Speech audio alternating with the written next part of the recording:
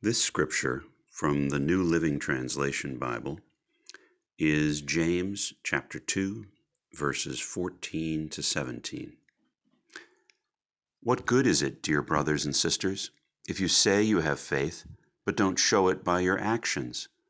Can that kind of faith save anyone?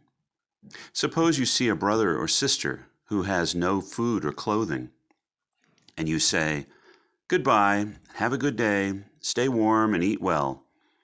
But then you don't give that person any food or clothing. What good does that do? So you see, faith by itself isn't enough.